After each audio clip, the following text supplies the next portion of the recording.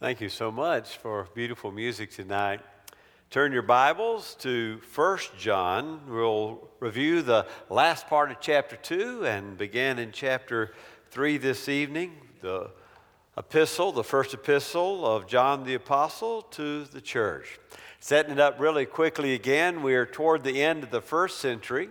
This is the father of the congregation. He addresses them as little children. He's the spiritual father of the congregation. There's some who are teaching a Gnostic heresy, which goes something like this, that this Rabbi Jesus couldn't really be the Christ because of the crucifixion, that perhaps at the baptism, the Spirit of the Christ entered this rabbi, but surely before the crucifixion, that's way too much flesh and blood, the Spirit of God escaped because they really didn't see the importance in the crucifixion and resurrection of Jesus. The heresy taught that salvation was accomplished by having a certain knowledge, and of course this group had that knowledge, and they had left the church which John the Apostle had founded, and so he writes the church, calls them little children, and warns them about this heresy that we're finding here at the end of the first century. Well, in verses 18 through 27, we have the warning against the Antichrist. Look at verse 18. Children, now that's a word he uses, and whenever he says children, he's probably starting a new section in the letter. Children, it doesn't mean the little ones. We saw last week it means all of those who are in the church. So he begins, they're children, it is the last hour. Now what does that mean? It is the last hour. The last hour is everything from the ascension of Jesus until his return. That time between his ascending to heaven and now we await his return for the church. That is the last hour, that time that we wait for his return. And just as you heard that the Antichrist is coming. And even now, many antichrists, plural, have arisen. From this we know it is the last hour. I said to you last week, if someone ever uses the word Antichrist in Bible trivia, it comes from one of John's letters. That's the only place this word is ever in the New Testament. It is from these epistles only. But Jesus himself said that false Christ would come, and in the Thessalonica letters, Paul says that there is this Antichrist. He calls him the man of lawlessness, which is the spirit against the Christ par excellence. So there's this multiple Antichrist, those who are against the spirit of the Christ, and then there's ultimately, Paul teaches us, and apparently John does as well, this singular Antichrist who will be the premier enemy of the Christ. Well, they went out from us. These false teachers were once part of the church, and now they have left the church. They've gone out from us. They're not really of us, for if they had been of us, they would have remained with us. But they went out in order they might be shown that they were not of us. They are not of us. They have gone out. There is a difference between the church invisible and the church visible. Put another way, there is a difference between the church rolls and the real kingdom of God. These folks had been on the roll at the church, probably at Ephesus, but now no longer. They have gone out from us, so they were never part of us. But you have an anointing from the Holy One.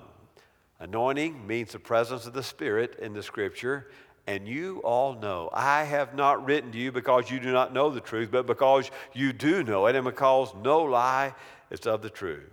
Now, this is the center argument in the epistle. Who is it that's lying? Who has the spirit of the Antichrist? The one who denies that Jesus, which is a word Savior, but it's a fleshly term for our Savior. Jesus is the Christos, the Messiah, the Anointed One. That's what the heresy was saying, that Jesus couldn't really be the Christ, that you're saved by this certain knowledge, not by acknowledging Jesus as Lord or as Christ. And that's the Antichrist, verse 22. The one who denies the Father and the Son.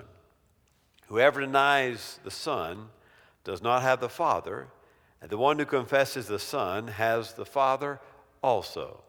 They were claiming, these heretics, that they had a good relationship with God, But he reminds them that you cannot have a relationship with God unless you go through his Son. I am the way and the truth and the life, and no one comes to the Father, Jesus said, written by the same author, John chapter 14, unless they come by me.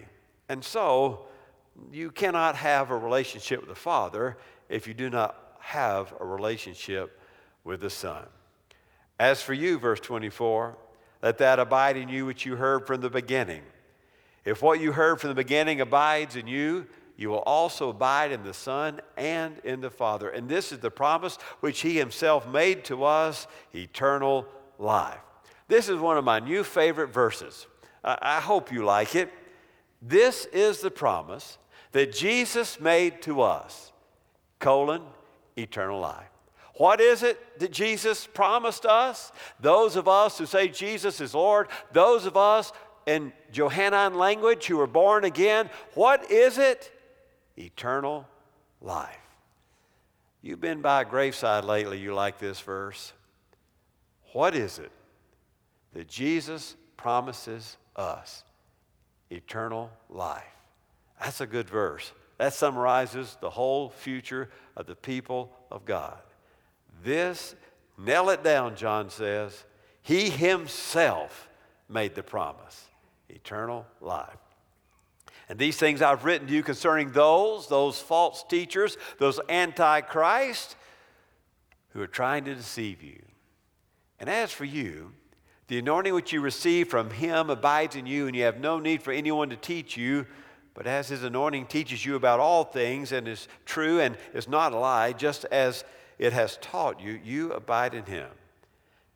Well, that's where we covered last week. Now, beginning in verse 28, we have the hope of God's children. This is from 2:28 down to 3:3, the hope of God's children.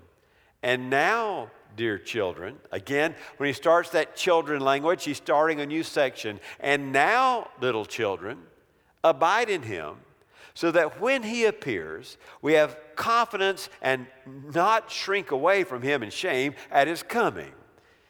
If you know that he is righteous, you know that everyone who practices righteousness is born of him. Now, there are two words here to describe the return of the Christ. We're in that last hour, he said at the end of chapter 2. That last hour is the time from his ascension to the time of his return for the church. Well, what does he call that last hour, that return? What do we know? Well, look at the two languages. He appears. Now, interestingly enough, he's used this language of appearance multiple times for the first coming of the Christ. He calls it an appearance. We have seen him. He has appeared. He uses it in chapter 1 and verse 2. We have seen and bear witness and proclaim to you the eternal life which the Father has manifested to us or appeared to us. In chapter 3 and verse 5, maybe they're on your same page, just down just a little bit. Again, I've got this new Bible on the page. There we go. I got it, 3:5. And you know that he appeared. There it is.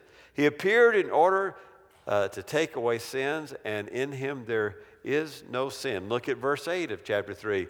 The one who practices sin is of the devil, for the devil has sinned from the beginning. The Son of God appeared for this purpose. So this second coming of the Christ, there's two images he uses here, and the first language is the language of appearance. He appeared. Well, there's another language. He appeared like he appeared the first time. The second word used here in the Johannine letter is the idea to come. To appear is passive. It is to be revealed by God. The coming, he says, that's the other language that we have. Look at it again in verse 28. And now, little children, abide in him. So when he appears, might read it this way, when he is revealed, we have confidence and not shrink away from him in shame at his coming. The language for coming here is the language of a king coming and absolutely over his domain, inspecting part of his kingdom. The king is coming. He's coming to inspect part of his kingdom, get ready for the revelation or the revealing of the Christ, but also get ready for his coming. When I was growing up in high school, There was a community college that my father taught at. He taught medical technology at Greenville Community College. And all of a sudden, they were doing a full campus makeover. I mean, they were planting bushes where they've never been bushes. They were ripping the wrong color of brick off building and putting matching brick. It was like this total facelift of the whole campus. And I asked my father, why are you guys spending all this money getting ready, repaving roads, planting new flower beds, actually changing the brick color to make everything match? And he said, well, don't you know?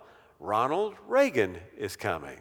They refaced all the brick and the plants and got it all ready because it had been precedented in the history of that community college that a seated president would ever visit Greenville Technical College, but he did. And so they remade the whole thing. It's that kind of language here. Get ready, the king is coming. Don't be caught in shame with weeds in the bushes. Get ready. Don't have the wrong color of brick on the building. Of course, moral language for our life. Get our hearts and our hands ready for the coming of the king. You don't want to shrink away in shame, he says. Verse 28. If you know that he is righteous, you know that everyone who practices righteousness is born of him. Now, all of a sudden, we have I said one of the reasons we can be sure that this letter is written by John himself, the apostle, is a lot of Johannine or John-like language is used. Well, if you know any word that is of John, you know the word born again, right? You remember that whole discussion with Nicodemus in John chapter 3? Unless a man is born from above or born again, he will not see the kingdom of God. For John, to have a relationship with the Messiah was to be born anew or born from above. This language of being born again. He uses it a lot in this book, the idea of a spiritual birth. Look at chapter 3 and verse 9. You see it again. No one who is born of God practices sin, he's going to say to us. Or in chapter 4 and verse 7, beloved, let us love one another, for love is from God, and everyone who loves is born of God. I could keep on, and I can take you in the gospel and do it again, but you understand that being born is a John term for beginning a relationship with Jesus as your Lord, with Jesus as your Christ. If you know that he is righteous, you know that everyone who practices righteousness is born of him. Well, now in chapter 3, we've got two ideas on the table from chapter 2. One idea we have on the table is the parousia, the coming of the Christ, is the language of appearance or coming. He's coming again in the last hour. The other language we have is being born again, being born as his child. And now he brings together the two images of the new earth and the appearance together, beginning in chapter 3. Look at chapter 3. See how great a love the Father has bestowed upon us, that we should be called the children of God. And such we are. For this reason, the world does not know us, because it did not know him. Children of God. Adoption is such a wonderful thing. When a child who doesn't have a parent now has parents. A wonderful thing when a child learns to look up and say to a new face, to a new father, daddy or father. And what ultimately we want in the eternal kingdom is to be a child of God and be able to join our Lord as he prayed to him, our Father who art in heaven. What a beautiful image. The Father has bestowed this great love. Don't you love that verse? See how much the Father loves us. See how much love the Father has poured out upon us. He loves us so much we can be called the children of God. We are the beloved sons of God. God has sent his Son that we can have eternal life. For this reason, the world does not know us, because it did not know him. It's kind of an interesting idea that the health, wealth, and prosperity gospel teaches that once you profess Jesus is Lord, you'll have no more hardships, no more financial difficulties. You won't have any other relationship difficulties. Your kids will live perfectly. Well, if you got a child, you know that one ain't true. Your children will live perfectly. Everything will go, your job will go just like you want it to go because, well, now that you have called him Lord, it's just going, he's got this cosmic broom and he goes right in front of you and sweeps away all the challenges out of your life. Nothing could be further than the truth. You saw what the world did to Jesus. It ended with a crown of thorns and spikes. And Jesus himself said, the world treated him that way. They would certainly treat his followers that way. The world hates the children of God. Beloved, verse 2, now we are children of God. It has not appeared as yet what shall be. We know that when he appears, we shall be like him because we shall see him just as he is. There's a contrast here between the known of what we are and who we are and the unknown, who we will become in the glory of God. Our present state enables us to look forward to our future state where there'll be something much more wonderful. Now that we are actually the children of God, an even higher status awaits us in the future. Paul puts it this way in 1 Corinthians 2. No eye has seen, no ear has heard, no mind has conceived what God has prepared for those who love him. I like that, don't you? Our future in the kingdom of God. No one's eyes have seen, no one's ears have heard. You haven't even with your mind been able to conceive or fathom what God has prepared for your glory, for those who love him. We are children of God. In 2 Corinthians, Paul puts it this way. We who with unveiled faces reflect the Lord's glory are being transformed into his likeness with ever increasing glory. That language here in verse 2, that when he appears, appearance, again, that word for his second coming, when he appears, we haven't even seen what we'll be like. Know that when he appears, we shall be like him. Looking at the Christ will be like a reflection of his glory, a mirror to us, because we will see him just as he is. We shall see the glory of God as it is. Paul puts it this way in Romans. If we suffer with him, we will also be glorified with him. Verse 3, and everyone who has this hope fixed on him purifies him just as he is pure. Now, in verses 4 through 10, he talks about the sinless children of God. Now, we know throughout this book, he's already told us that God's children sin. In fact, he's told us in chapter 1 and verse 8, if we say we have no sin, we're deceiving ourselves and the truth is not in us. Verse 9, if we confess our sins, he is faithful and righteous to forgive us our sins and to cleanse us from all unrighteousness. And then he tells us if anyone does sin, then we have propitiation for our sins because he has paid for our sins.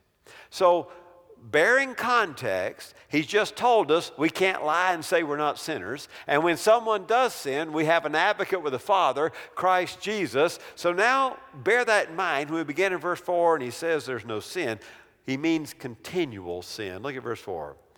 Everyone who continually practices sin also practices lawlessness, and sin is lawlessness. He has the idea here that all of humanity is divided between two camps: children of the light, children of the darkness, children of the devil, children of God the Father. Well, children of life, this is what he promised to us, eternal life, and children of death. Well, he begins that contrast between children of life and children of the devil. Verse 5, and you know that he appeared in order to take away sins, and in him there is no sin. The freedom we have in Christ is freedom from sin and death. He appeared in order to take away sins. In him there is no sin. No one who abides in him sins. No one who sins has seen him or knows him. Again, he's already said that they sin. He means abiding a continual sinful lifestyle. Little children, let no one deceive you. The one who practices righteousness is righteous just as he is righteous. And the one who practices sin is of the devil. Two camps, the children of God, the children of the devil. For the devil has sinned from the beginning. And the Son of God appeared for this purpose, he might destroy the works of the devil. John tells us elsewhere in his gospel that the devil comes to kill, steal, and destroy. That's what he comes for. He comes to kill, steal, and destroy. Whose father? Who is your father? Whose child are you? Verse 9. No one who is born of God, this image, this John language of being born again, no one who is born of God continually practices sin because his seed abides in him, and he cannot sin because he is born from above. By this, the children of God and the children of the devil are obvious. There it is, the two fathers. By this, the children of God and the children of the devil are obvious. Anyone who does not practice righteousness is not of God, nor the one who does not love his brother. John has a great deal to say to us about the necessity of loving the brothers. He's already told us that you cannot love the Father earlier in the book if you do not love your brother. Practicing righteousness, part of the practicing of that righteousness is brotherly love as a mark of Christians, verses 11 through 18. For this is a message which you have heard from the beginning, that we should love one another. If we're going to be family, if we're going to be the children of God and not the children of the evil one, then we are to love one another.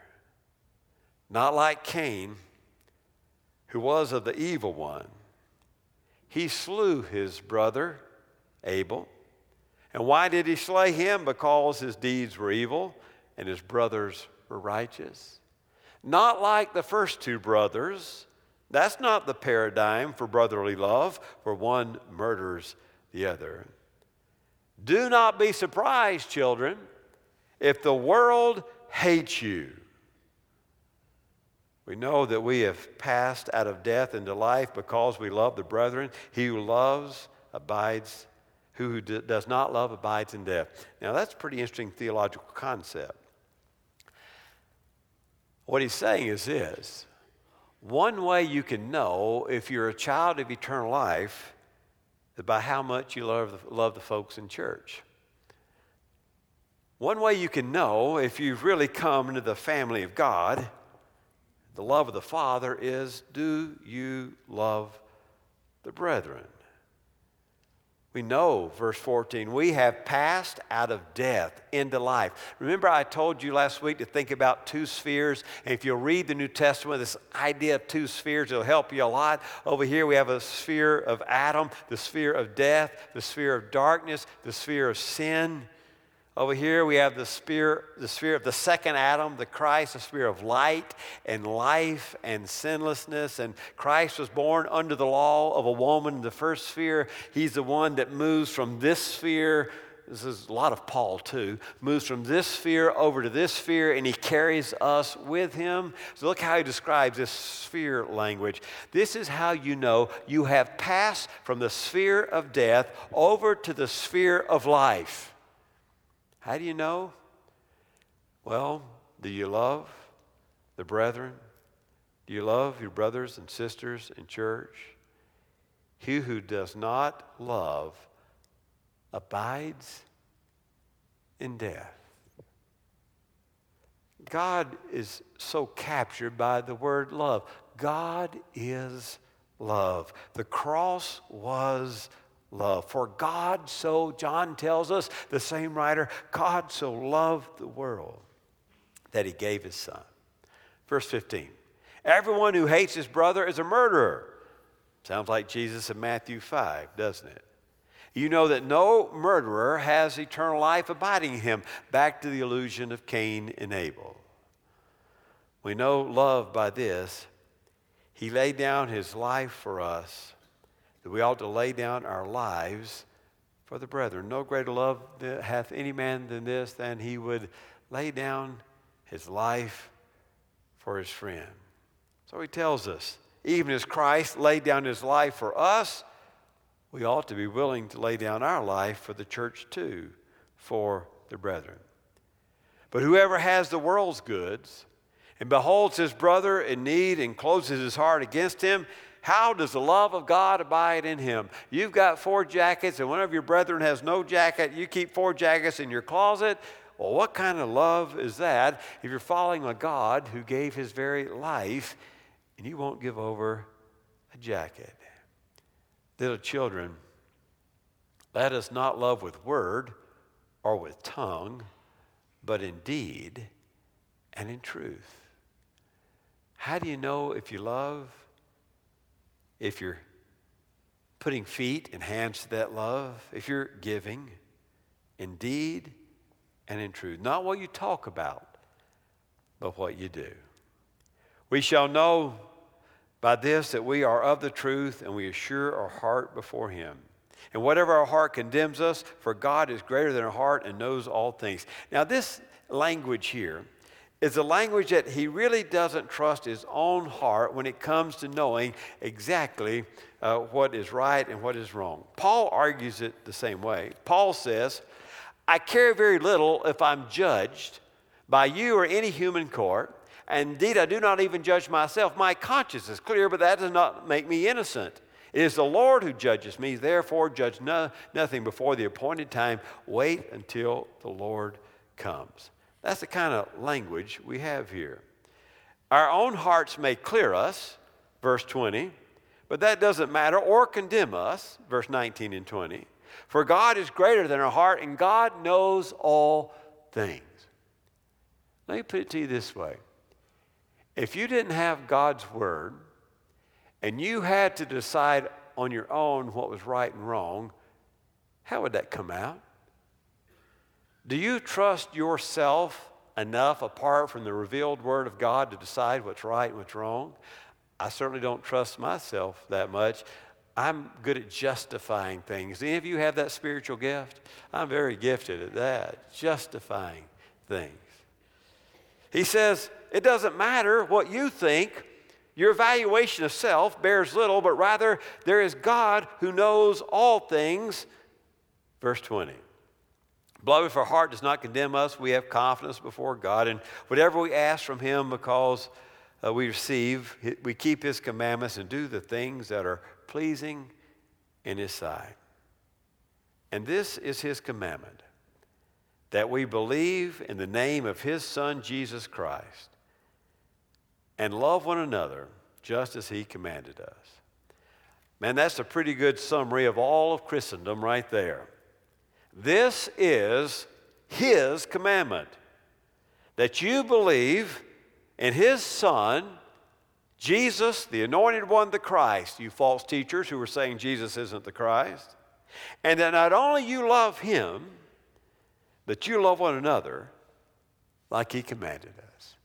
You know that when they asked Jesus what the 2 great commandments are, you love God with all your heart, mind, soul, and body, and that you love your neighbor, what? As yourself. There's a repetition of the 2 great commandments. You believe in the name of his Son, Jesus Christ, and you love one another just as he commanded us. And the one who keeps his commandments abides in him, and he in him. And we know by this that he abides in us by the Spirit whom he has given to us. Those who have called Jesus Lord are indwelt with the Spirit of the Christ, and we know that we abide in him, and his Spirit also abides in us. Let us pray. Oh God, what powerful words. What an interesting angle and summary from the beloved disciple, the one whom our Lord loved. May we be challenged tonight not to judge ourselves by our own evaluation, but whether or not we're keeping the commandments and walking as He walked. And God, may we never be surprised at the world that would persecute us, even as it persecuted our Lord. In the name of Jesus we pray. Amen.